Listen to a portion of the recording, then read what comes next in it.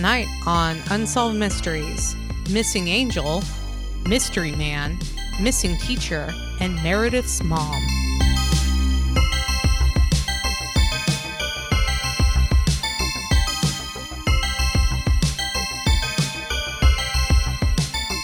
I am your co-host, Crystal. And I am your other co-host, Robert, and this is Reenacted, an Unsolved Mysteries podcast. You know, Crystal, I got a bit of news. Oh, you have some news? I guess it's not really news, just sort of me talking about my life, which we all know is why people tune into this podcast. It's 96% of why people tune in. The other 4% are people we went to grad school with that are hoping for a name drop, I think. They're going to mention me this week. I know it. I just know it. Ever since I was in the emergency room last October, and the doctor told me that I had dangerously high blood pressure. Yeah, wow. Okay. Yeah. I was actually there for a kidney stone related thing, so that was that's what I recall about the trip. So the blood pressure is new, but you made some pretty big dietary changes, if I recall correctly, as a result of that. And I've trip. Exactly. And since then, I have consumed so many berries. Mm-hmm. I mean, I buy blueberries literally every week. I often mix them in with raspberries and blackberries. You know, they got those antioxidants, whatever the heck those are. Yeah. And I have in the past year, I've ate more berries than I have during the preceding 39 years of existence. Okay, so you're basically part bear now, is what you're saying. Yeah. Oh, I like that. That didn't even occur to me, but yeah. Maybe I should start walking around with a hat and a tie on. And no pants. Yeah, no pants. I can't claim that hasn't been something that I haven't done in the privacy of my own home before. Mm-hmm. But yeah, I just wanted to mention that. So, was anything interesting happened in your life recently, or? I went to Africa. Okay, that's also an interesting thing. Yeah, I mean Africa's a very large place. I should probably be more specific, but yeah, this is our first record since I've been back. Sorry if I sound a little congested. En route to returning home, I picked up laryngitis or a cold or something, and I was in pretty rough shape immediately upon return. But yeah, my husband and I finally went on our honeymoon 8 months after being wed, and we went to Tanzania and went on a safari. And that was pretty intense. And then we spent a couple of days decompressing in Zanzibar, which is an island off the coast of Tanzania. Yeah. And then we came home. But there was a lot of there were some fiascos in getting there. We had to change our entire itinerary, plus leave a day later than we anticipated. Because of some visa issues. We were originally supposed to go into Kenya, and we did not do that. So I don't know her, but yeah, we just went to, Anyway, I won't get into all of that. It's mostly very embarrassing for my husband about what happened there. Okay. And, but we made it. We got to Tanzania, and we saw all the animals there. Mm-hmm. And, really, I had never been south of the equator. So that was a first. I'd certainly never been to Africa.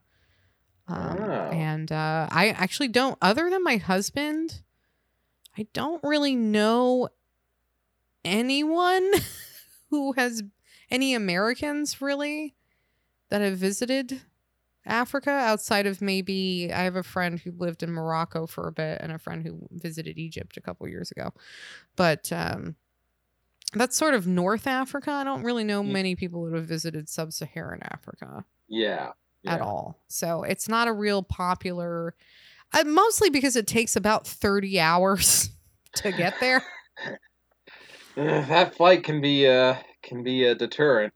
Sure. I mean, the first leg was 15 and a half hours between LA and Qatar. which is a country in the Middle East, and then it's another 6 hours to Arusha, Tanzania, which is where we flew into. So interesting. Yeah. So we did that. And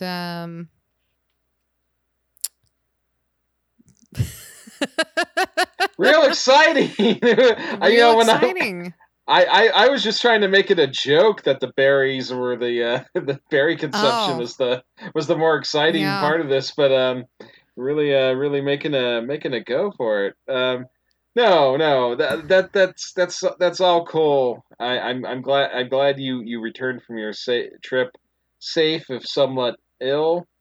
And yeah, I didn't make it out 100%. So yeah, and Tanzania kicked my ass because basically, it's the way we were on safari. We were in a car. We were in a Toyota Land Cruiser for 7 to 8 hours a day on extremely rough roads. Like a horse would have been a smoother ride.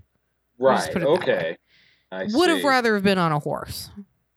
That would have been cool to see you on a horse, and you're like, but I also don't want to be on a horse ever. To be really clear, I've ridden a horse. I don't care for that, but I'm just saying a horse would have been a smoother ride on these roads. I see. And we probably would have. So when I'm saying we were in a car for 7, 8 hours, we were going in between various national parks. Those were kind of the longer days, but it would take maybe 5 hours to go 60 kilometers. Okay. Yeah. Which is not very far to the Americans in the audience here. Yeah, that's basically it's slow going. Yeah. That'd be like taking 5 hours to get from where I live to Carson City. Pretty much. Yeah. Geez. Well, so again, a horse may have been faster than what we were doing. So, but hey, it was a generally really positive experience. Tanzanians, as a people, are great. It's a really peaceful country. So a lot of the sort of tribal infighting and stuff that goes on in, say, I don't know, Kenya, just kind of non-existent in Tanzania. So it's really diverse. Interesting.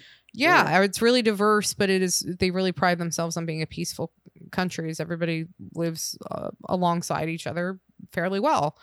And it's a very tolerant country as well. So, but the second part of that, when we went to Zanzibar, that Zanzibar's has a lot more Arabic influence and is a much more Muslim predominant country.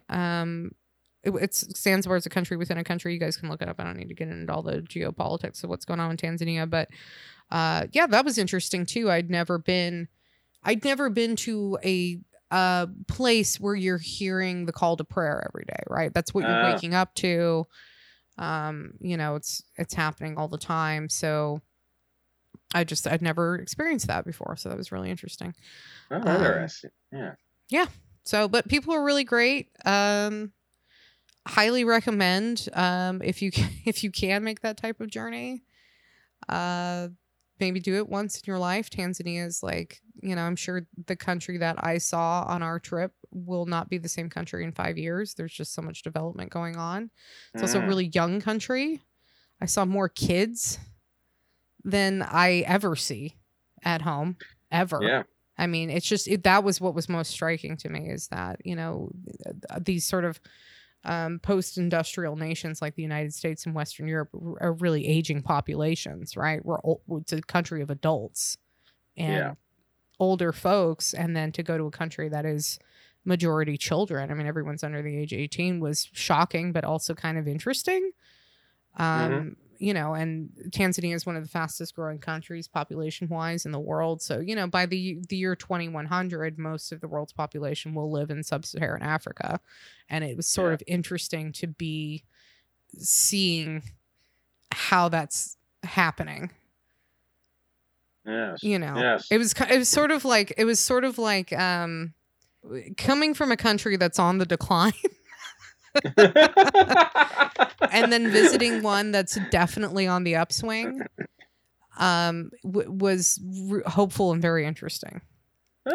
So okay, cool. Yeah, what I came away from that experience.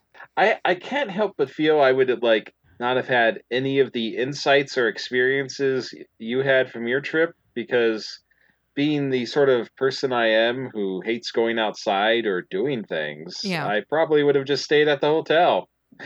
Yeah. Well, there wasn't really a hotel until the end of the trip. So I was basically in one form or another outside for about 9 days.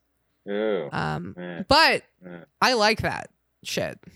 What I did not like is being in a car for 8 hours. That's the part I did not like. I liked the part at the end of the day where we're basically on safari. There's a lot of ways to do it. The way we did it was we were basically glamping. So we would go to like these tented camps, and at the end of every day, and getting to have like, you know, a cocktail and watch the sunset over the Serengeti was fucking incredible. And then you go to bed, and you have to be walked back to your, you know, you go have dinner in the mess hall or whatever. You have to be walked back to your tent or your little cabin or whatever it may be by, they have these guides. They're usually Maasai from the Maasai tribe. Mm-hmm. And they walk you back with a flashlight, and they make noise so you don't get, I guess, eaten by a lion or a hyena or something, or you don't disturb an elephant and get, you know, gored just from, you know. And there was one night where I didn't hear it, but our guide the next morning, who was also staying at the camp, asked if we had heard the lions at about 3:30 in the morning going, whoo. They make this sound like, whoo. Was that them like just sort of stretching out, like, getting up? They're just calling to each other. They're just going, whoo.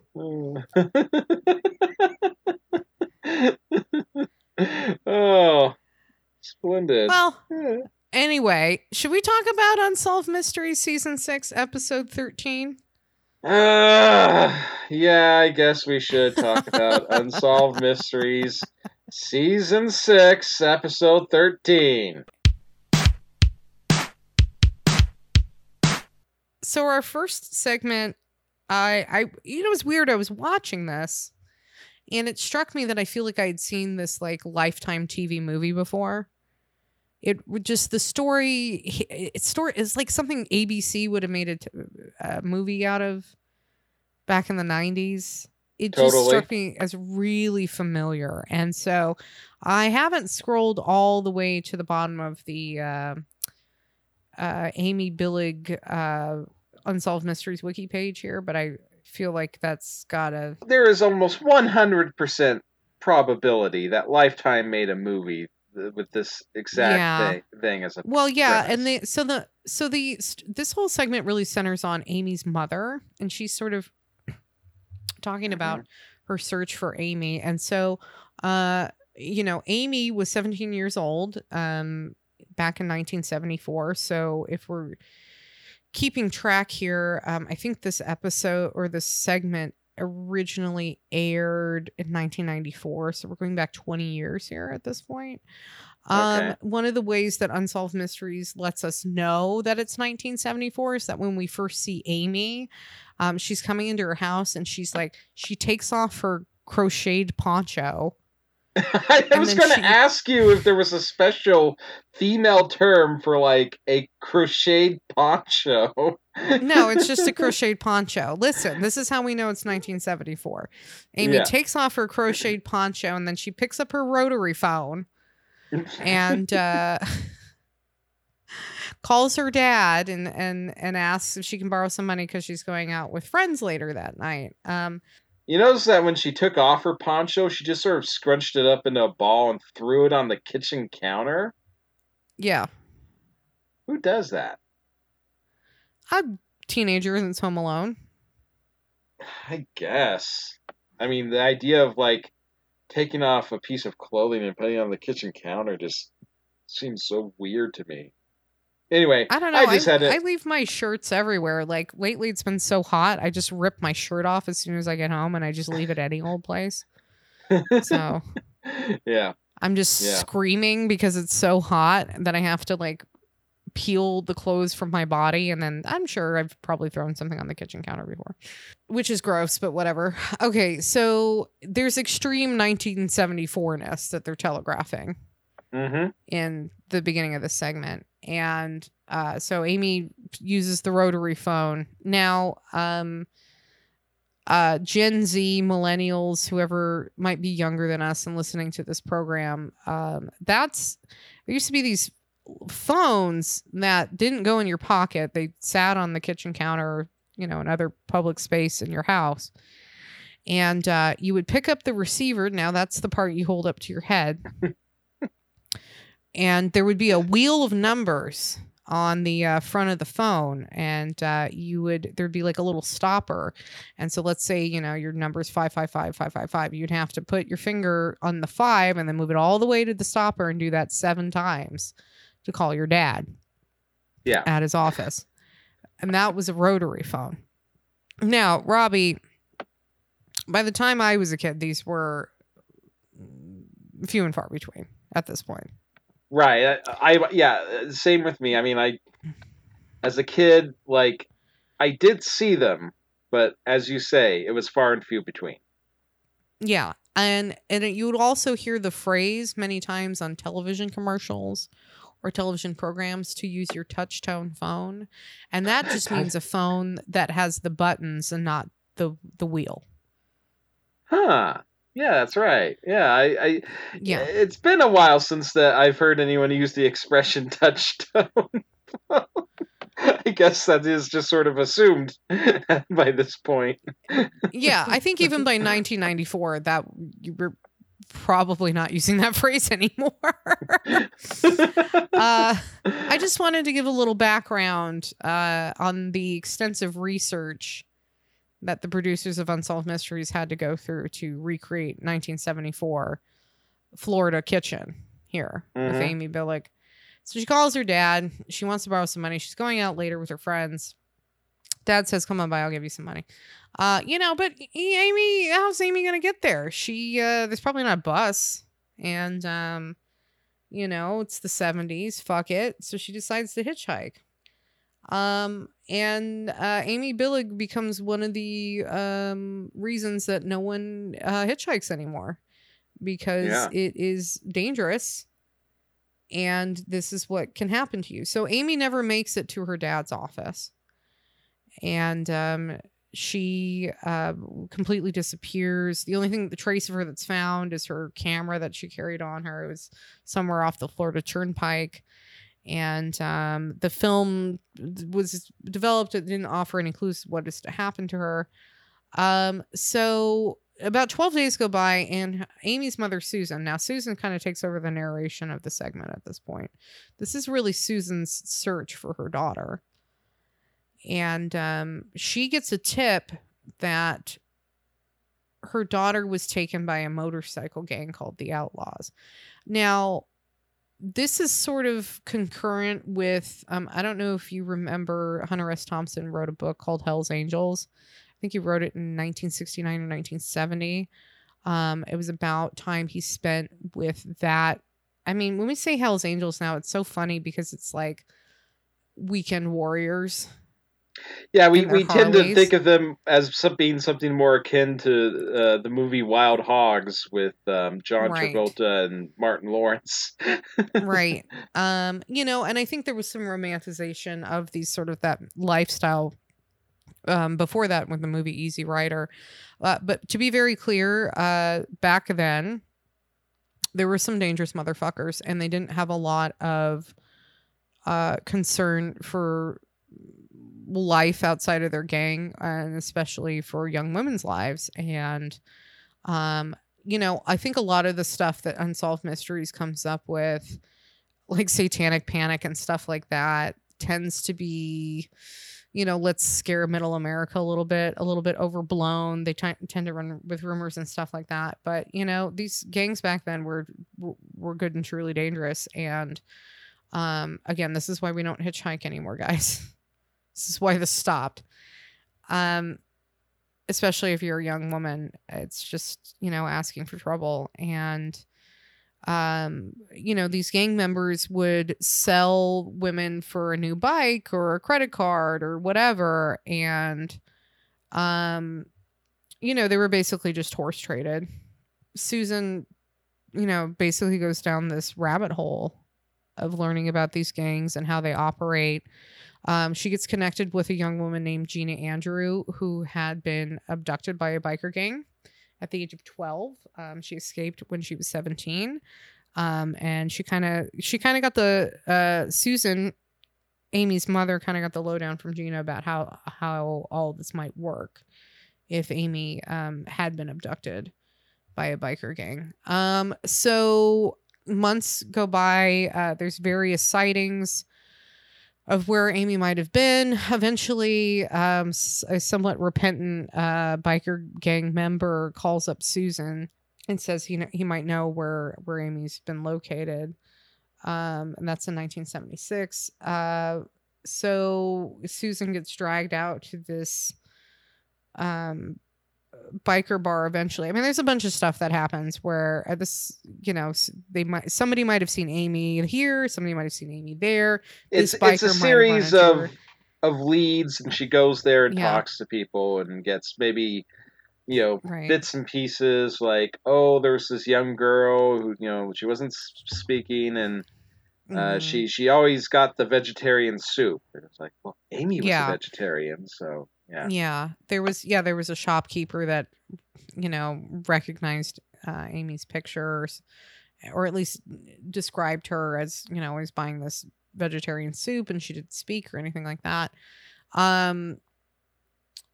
I mean, Susan gets dragged to Tulsa, Oklahoma from Florida. She gets tips that Amy was in Seattle. Eventually there's a tip that Amy might have been taken to the UK. So then there's a private investigator that gets involved in the UK.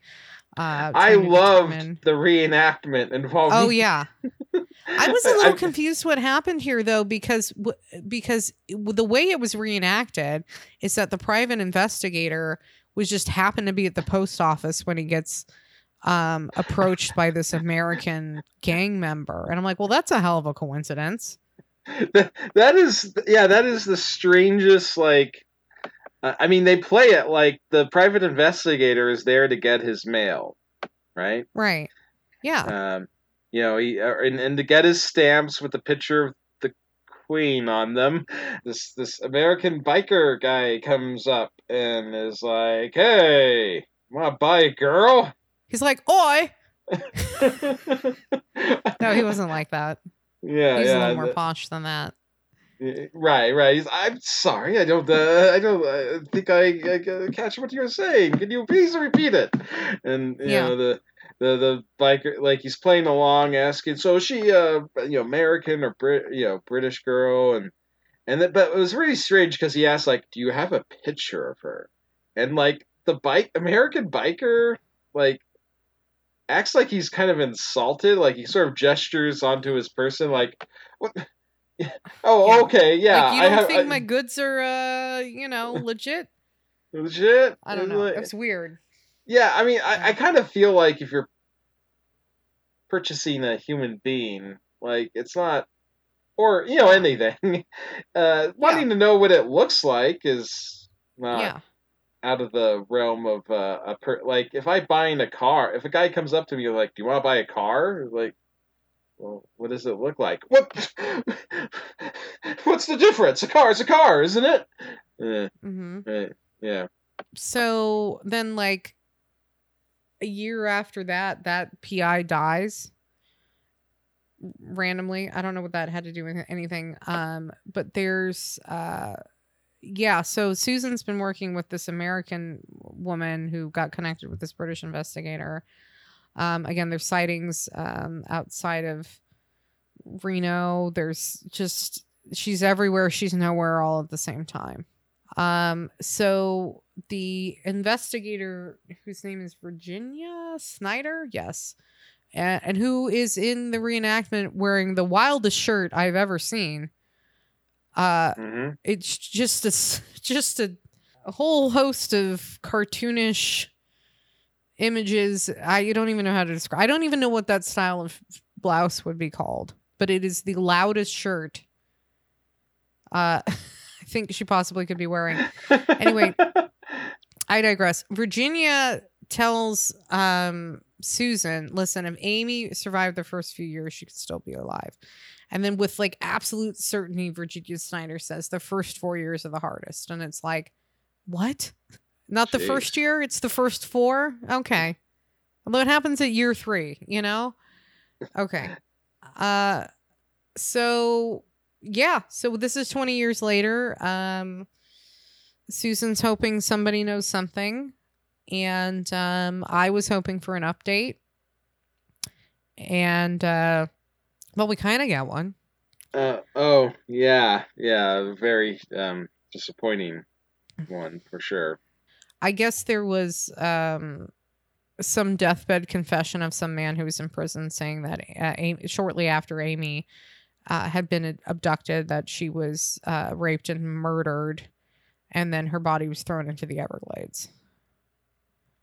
And then the update says that police were able to verify some details of the account. Yeah, that sucks. Though, yeah. I mean, realistically, like, I mean, and if she hadn't been found by the point this episode aired and was still like unfound at the time that we're recording our episode, where she would be 65, seems like the odds would be pretty long that she would still be alive. I think towards the end, and maybe after the Unsolved Mysteries episode aired, and ostensibly after they got that deathbed confession, they were maybe just hoping for her remains to be found so they could just, put an end to it. So, but that still has not happened. So anyway, I think what really made this segment was Susan and just her passion. And, she talks about meeting with one of the gang members and wanting to just rip his flesh off his body or something like that. And she says, but I didn't do it. I pretended to be, make nice so I could get more information. And she just has a lot of, this became her mission for decades, was to find out what happened to her daughter. So anyway, sucks. Well, let's go to a segment where somebody else died. Yeah, I mean, it's just going to be a few of these. You know how it goes, Unsolved Mysteries fans. Yeah, this one takes us down to South Carolina, where we meet a man named Walter Rice. He's we don't really meet him. Well, no, we learn of him very quickly before it's revealed that he has died. He's a older gentleman, lived in sort of a little trailer home. He passed away, and apparently no one realized it for about a year. Yeah, which is pretty foul. Yeah. Which is my eventual life goal. No, I kid, but seriously, probably something that may end up happening to me, being the misanthrope who hates interacting with other human beings that I am. Yeah, like the power and cable companies, I guess, just eventually disconnected service to them. And the post office just started marking his mail as like return to sender. And the people who discover that he's deceased are actually a couple of people who are breaking into his home with the intention of robbing it. And I guess we learned that they see a decayed corpse in the kitchen, and it kind of gave them the heebie-jeebies, and they skedaddled. Yeah. I would also get the heebie-jeebies in that situation. I think it's a perfectly reasonable reaction, because I would have a medical case of the heebie-jeebies. I would have to be checked into the heebie-jeebie wing of the local hospital. Because being exposed to a year-old corpse probably isn't super... In South Carolina. Yeah. Oh, God. Yeah. Yeah, well, it's strange. Like, you would have think just from the moment they opened the window, they would have noticed something maybe was not. But yeah, like they skedaddled. A perfectly reasonable reaction. It's because that's at the point where, like, when you see something like that, and you're like, okay, well, this movie started out as like a sort of minor crime film with my associate and I doing some breaking and entering, but we're getting the sight of something that's suggesting either some sort of weird serial killer situation or perhaps a supernatural thing, and we just don't want to be a part of that film. So we're exiting out. The authorities come and they take Walter Rice's remains. It's going to be really difficult for me to not say Walter White throughout this segment, so catch me if I do. Okay. I don't know why that would be an issue. I know Walter Rice was a black man. I don't see color, Crystal. That's not true. All right. Have you gotten that checked out? Anyway, so the Ronnie Kidd, the probate judge, shows up, and he's looking. He's trying to figure out like what's going on here. Who's set to inherit like this apparently small fortune? Because as it turns out, Walter Rice, he worked in the kitchen for about 10 years.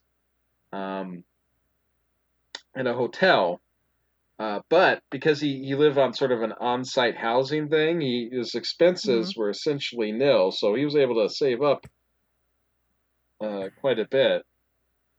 So they go through the paperwork. A couple of times when he's gone to a hospital, he's put down like some names, but they really can't. Like one's a neighbor and another appears maybe to just be a fictional person, and I feel that's kind of where I'm down, sort of starting down that path of eventually becoming Walter Rice. Because when I was in the hospital, they gave me some forms, and like one of them's like, "Who's your next of kin?" Yeah. Like, guess I have to put some sort of name down, right? I mean, right. like anytime I'm faced with like, who do you want us to have? Who do you want us to contact in case something happens to you? And when I get posed these questions, they feel more like an abstract philosophical matter rather than just a, what's your address sort of question. Right. Yeah. So, but the segment's really short. We get a little update. Turns out that they weren't able to locate anyone, so the state of South Carolina gets to inherit his money. I guess that's how that works. Did they mention his passport that they found with him at all? Oh, I don't recall in the segment that they mentioned his passport at all. I have a vague recollection that there was. No, I don't actually know. I don't remember a passport. Maybe I wasn't paying attention. Is there something online well, there's about... something in the wiki that I think is kind of an interesting footnote, is that they found a passport in his home and it had a bunch of visas from like Central American and Caribbean countries.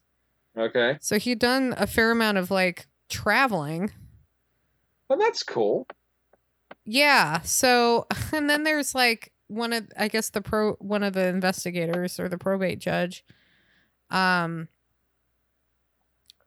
No, this is in 2007. So this is after the money's already been given in the state of South Carolina. But another footnote is that an investigator found that the Social Security card that Walter was found with in his home was fraudulent, and they couldn't find a birth certificate for him at the hospital or the town he was probably born in. But since he was born in 1920, that doesn't surprise me too much. Oh, yeah. Records were kind of, not great.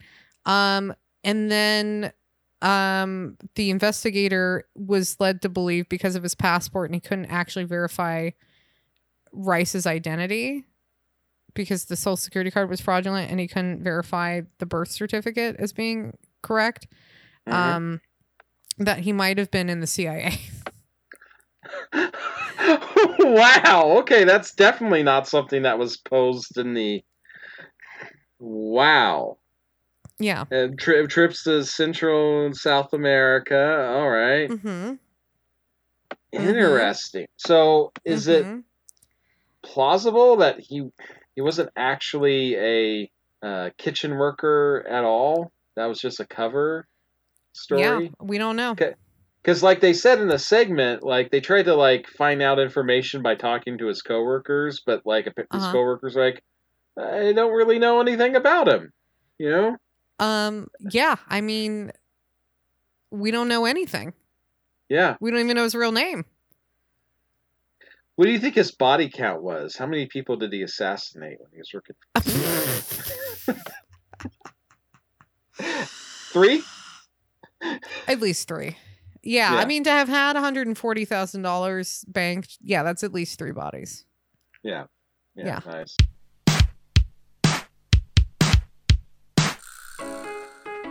Hi, Craig here from the Bachelor Masters podcast. Do you watch the Bachelor shows ironically, like we do? Do you think critically about the socio-political ramifications of what occurs in the shows, like we do? If so, we're the podcast for you. We, the Bachelor Masters, combine deep dives into the show's problems with jokes and even some sound effects to deliver what we think is a well-rounded podcast you'll enjoy after every episode. So give us a listen, as ironically as you want, on your favorite podcast app. That's The Bachelor Masters, a bridge burner podcast. And I think the next thing on the docket was to talk about some sort of stolen car situation. Yes, it's the Oliver Munson story. Yes, the Oliver Munson situation. Yeah, he's a school teacher in Maryland. They opened the segment with a reenactment of him speaking with a guy named, was it Dennis Watson, who is trying to sell him a car. And it's Crystal, I'm not a car person. I've probably mentioned this. Yeah, you've but I mean, yeah, but it looks like a really sporty car, and they have the hood open, and it's got all sorts of stuff. It's a Datsun 240Z. Now, Datsun, of course, was the precursor to Nissan, and Nissan Z cars are, my understanding, still very sought after as racing cars to this day. So things in that series have a progenitor in the Datsun 240Z. So it is a very nice sports car. Not like if you're an asshole, it's not a Porsche, it's not, a Dodge Viper, it's not one of those types of things. It's like a street racing car, okay? Yeah. Okay. Just to be clear. Yeah. Okay. Thank you for this has been car talk. For providing Crystal that much needed car supplemental information that I would not have been able to provide. Well, I guess that explains why Oliver was so keen to get it. That he probably thought it was a great deal too. He's talking with this guy who's going to give him a good deal on it. I don't know. I'm always wary of purchasing cars from people. Yeah. I had a little bit of my dinner just shoot up my throat. Oh, I'm sorry. And how was it? What did you have for dinner? I tried to make a Moroccan tagine. Oh, a tagine. Yeah. Oh, what was in the tagine? Very little in the way of actual meat because health reasons, but carrots and potatoes and chickpeas. Sounds lovely. Get any raisins or other dried fruits in there? I like that in a tagine sometimes. Not this go around, but I've looked at some recipes that suggest doing stuff like that. So that's interesting. I might try that. We'll do one more tagine talk off pod. Okay. We'll compare tagine notes. All right. Later. Yeah. We'll tagine it up. So in this reenactment, like they do a good job of subtly suggesting that Dennis Watson is not on the up and up. I, for one, am cautious about buying anything from someone who's wearing gold jewelry around their neck. Whether it has a cross or not, it's a little bit sus. Yeah, I would not want to buy anything from someone named Dennis personally. Dennis is it's just a suspect character in of itself. Yeah. Yeah. I'm gonna come back and I'm gonna throw you right out of that fucking window. Oliver, he gets the car and very quickly learns that it was stolen. He gets a visit from what was it? The Detective Godwin Goodwin of the Auto Theft Division, who also seems to portray himself in the reenactment as well, right? He does. Definitely. Yeah. He's you can tell in the reenactment by this man's flat affect, and he is just reciting from memory what happened. Well, it's funny because it's exactly like in the interview part of the segment. I mean, yeah, he speaks in the exact same manner. So obviously not too much acting range, but yeah. But what needed to be? What do you need to do? You're playing yourself. That's what happened. Right. He did a very accurate job of portraying someone who I kind of have the suspicion that maybe he just talks like that in all contexts, like that very, like you said, a very flat affect. Anyway, so they have a little reenactment of Oliver going out to work. Right. He's got some folders in it because he's a school teacher, right? And he's got some folders with I guess the class assignments and a little bag lunch. It's like, that's so cool. Little ham Sammy in there for him for break. I'm sure there's an apple, right? Yeah. Teachers love apples. Yeah. I think. I don't know. But anyway, he did not show up at work. His brother came by his house. He wasn't there. Eventually, a car was located. His car, and it had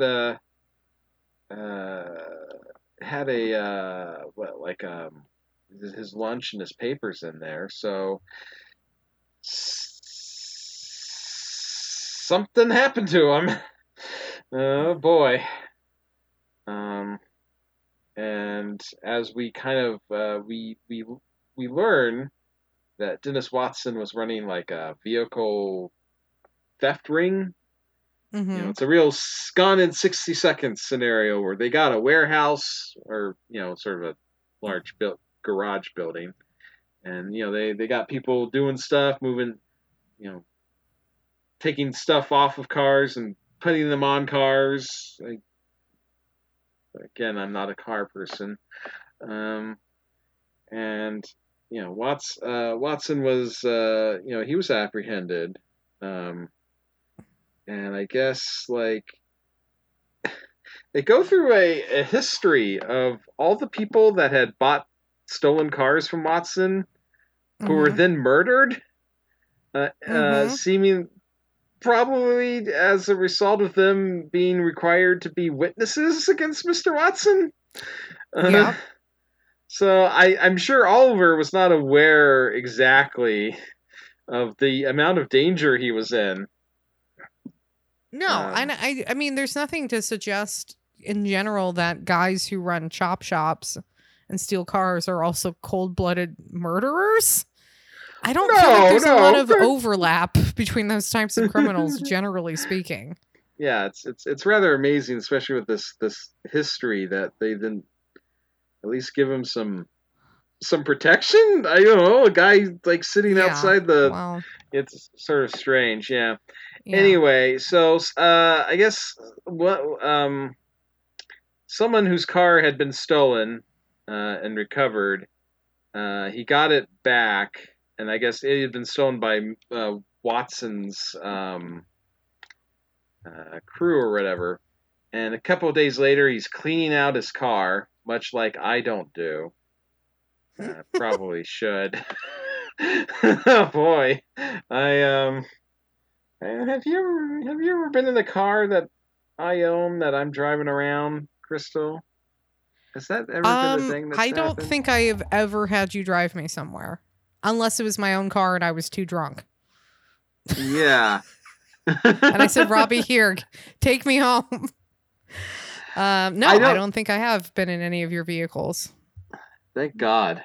I would want you to think less of me. So naturally, I mean, and these are video store receipts that were Oliver's from rentals that he had done. Yeah. I naturally was very interested in these. It's neat. They're sort of on that yellow paper that you write on to make a copy. So carbon this paper? rental place, carbon paper. So this place didn't even this rental place didn't even have like a printer to like print out the receipts or anything. Yeah. And I don't know about you, but I was very, very interested in knowing what Oliver had been renting. At least according to the reenactment. Mm-hmm. Did you catch the films? I didn't know. Okay. But I'm relying on you to know. And have zoomed in on what it is he rented. Yeah. I mean, and it took a bit of time to sort of like look at it and sort it out. Because at first I was watching this segment on my tablet. I was like, I can't really tell. But then I brought it up on my computer. And there's two receipts. One where he rented 2 films, and one where he rented 1.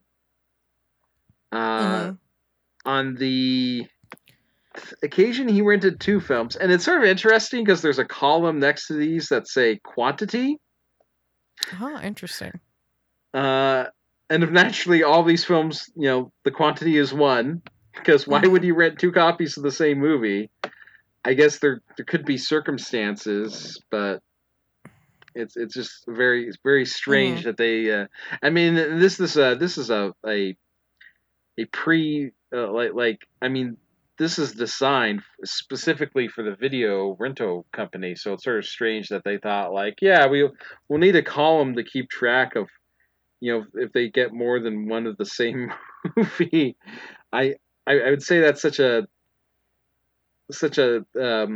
unusual occurrence that you could probably just dispense with the quantity column, and if they do that, you just write the same movie twice, and maybe put set additional copy in parentheses. Hey, you said doo-doo.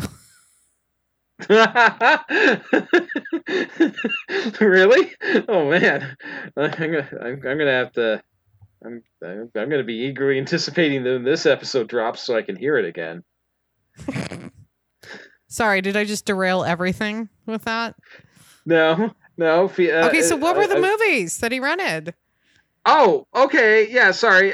So on the time he rented 2 films, and this is the only one I'm not 100% on, but I'm fairly sure that one of the 2 movies is Serpico. Oh. Mm-hmm. And you know what? And the other one was Marathon That's really Man. interesting.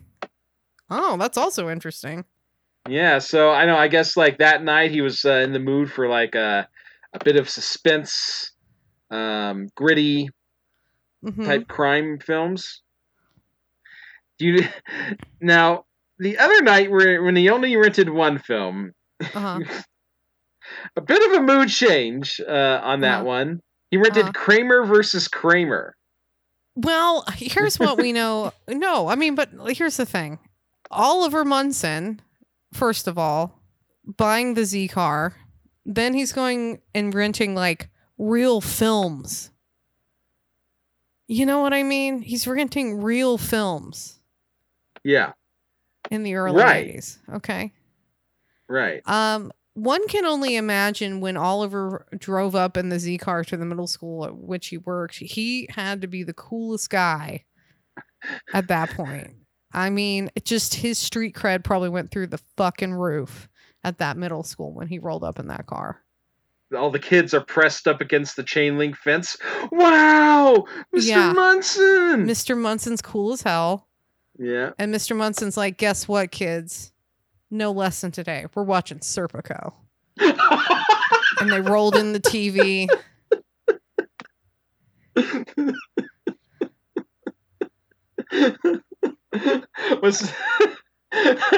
I love it. Was Mr. Munson only a few days away from retirement or something? I don't know. He was just cool as hell. Yeah, I guess Mr. Munson was just the coolest guy in the middle school. Damn. Everybody wanted to be in his class. Wow. What's the most ridiculous film you got shown in public high school or public school in general?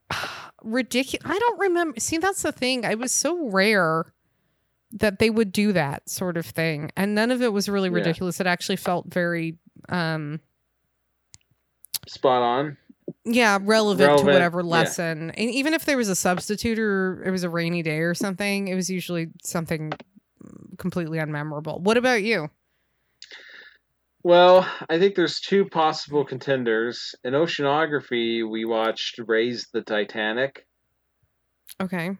Mm-hmm. Are you familiar? Fucking vaguely. It was on PBS or something, right? Back in the day. Not PBS. It's not a film, an actual like movie. Oh, it's not a documentary? Not a documentary. Yeah. Oh, okay. Then I don't know what this is. Yeah, it turns out that there was like some sort of like, I don't know, the Titanic was carrying, I don't remember what it was, but some substance that could be used for like super high-tech nuclear weapons. So both the Soviet Union and the United States are competing to try to like find and raise the Titanic. Oh, okay. This is not at all what I thought this movie would be about. Yeah, I can only, I'm sure I should have really explained it because I'm sure like in your head, like you saw like a PBS documentary, like we're going to recreate what it was like to be on the Titanic, so using the latest in computer generated effects. It will be as if we're raising it off the ocean, out of the ocean, and onto your screens. And so that was one, and then the other in world history, though it's not. This was on the last day of class, so it was kind of like, let's just take it easy and have fun. So we watched Bill and Ted's Excellent Adventure. Oh, nice. Yeah. Yeah, I remember in a U.S. history course, my female teacher, I think, threw on Dances with Wolves. And I think she was just horny for Kevin Costner. Back in the 90s, a lot of ladies were. So yeah. Sure. Dances with Wolves. Okay. I mean, there was some historical. I mean, it wasn't super accurate or anything, but at least there was some like context for putting that on. It gives you some insights into like, sort of maybe some of the very broad strokes, for sure. It's like it's interesting in early on when like he's at the fort. The one that actually has people on it to like get a assignment, and the officer in charge, who declared that he had just gone to the bathroom in his clothing at the end of the scene before suiciding himself out. When I was younger and I saw that scene, I didn't quite get what the hell that guy's problem was. Mm-hmm. But then, when you really read more about it, like, if you were a military person posted somewhere out in a fort out in the American West, I'm sure for a lot of people that was a very dispiriting existence. Like, I mean, unless you really enjoy seeing the same landscape every single day, I think that's what caused Ulysses S. Grant to develop his problems with alcohol. Was he? I mean, he's stuck out, before this, like in the 1840s or whatever. Just like, oh, you're stuck out in the middle of nowhere and you got nothing to do but drink. So, anyway. So what happened to Oliver Munson? So, yeah, I apologize to the memory of Oliver Munson for turning this segment into a discussion about. Well, I think we can all agree. Oliver, may he rest in peace. He was cool as hell.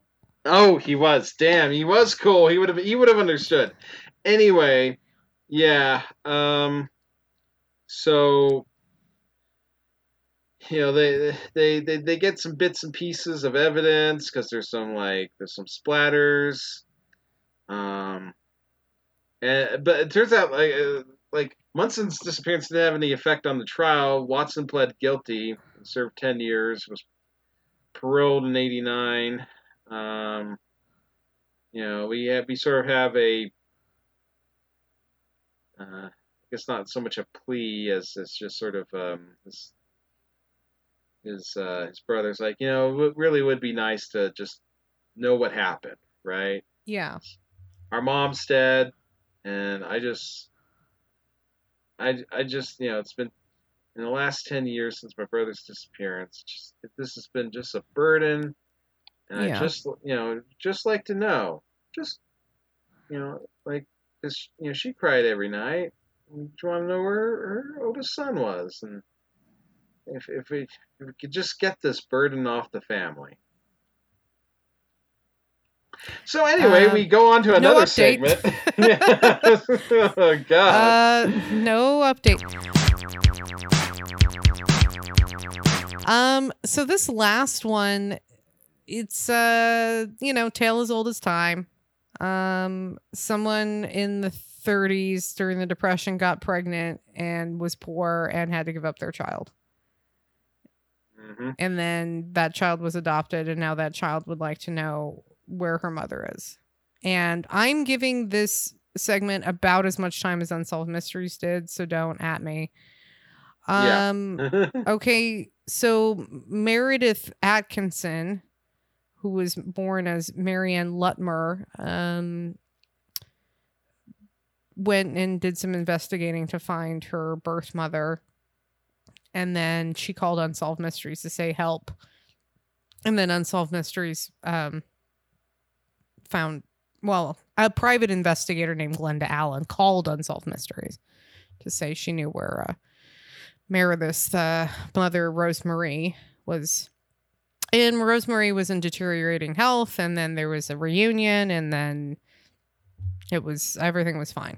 I like when Unsolved Mysteries ends on a high note, though. Not like if they had ended on Oliver Munson, shit would have sucked. I like that there's something hopeful and nice at the end of it. This is like really where they should be tacking the Lost Loves segments. Is at the end of an Unsolved Mystery. So you're watching some of the most dire shit humanity has to offer, and then it's like, but hey, these people found each other again, and they got to be reunited. You get to go out on that when the music they play when the reunion happens. Yeah, it's nice. Yeah. It's nice. It's not terribly interesting, but it's nice. Yeah. It's a little salve for the soul. Yeah. I must have missed. Did they talk about the private investigator thing in the segment? Because I just sort of remember. They said somebody was watching, a private investigator watching, and knew where Rosemarie was. Because, admittedly, my eyes kind of glaze over when the Lost Love segments come on, and I don't pay as much close attention. Because, they got, her adoptive family got a letter from her biological mother, right? It's like, hey, I'm... What? Sure. Okay. It's Who cares? Well, no, I'm just setting it up to explain. Yeah. Well, because like, so it was like, hey, I'm that person, blah blah blah. And I would just like to have a picture of her or something, and just know that she's doing okay. And so they're interviewing the actual adopted gal, and she was like, "Oh, it was so nice to know that she was still thinking about me." And then it kind of felt like very quickly they got to the family reunion. I was like, wait, so like, was it just that? Because if you got the letter in the mail, then you know where to find the person because there's the return address, and so. Like I after the first viewing, I kind of like walked away with the impression that like, oh, okay, well they got the thing in the mail and they figured out who it was and they went and visited her. How is this a mystery? Yeah, this just felt like a story. Like, but yeah. I guess I missed the thing about the private investigator watch, whatever. Yeah, I think the letter had been there was an intermediary, is my understanding. It did not come directly from Rosemarie. Oh, because it had been written in 1940. Yeah. Okay, so Meredith doesn't get it until the 90s. That's 50 years. Oh, so I think it was sitting somewhere and then it got mailed. Oh, I don't know, or maybe her adoptive family had it or something. I don't really know.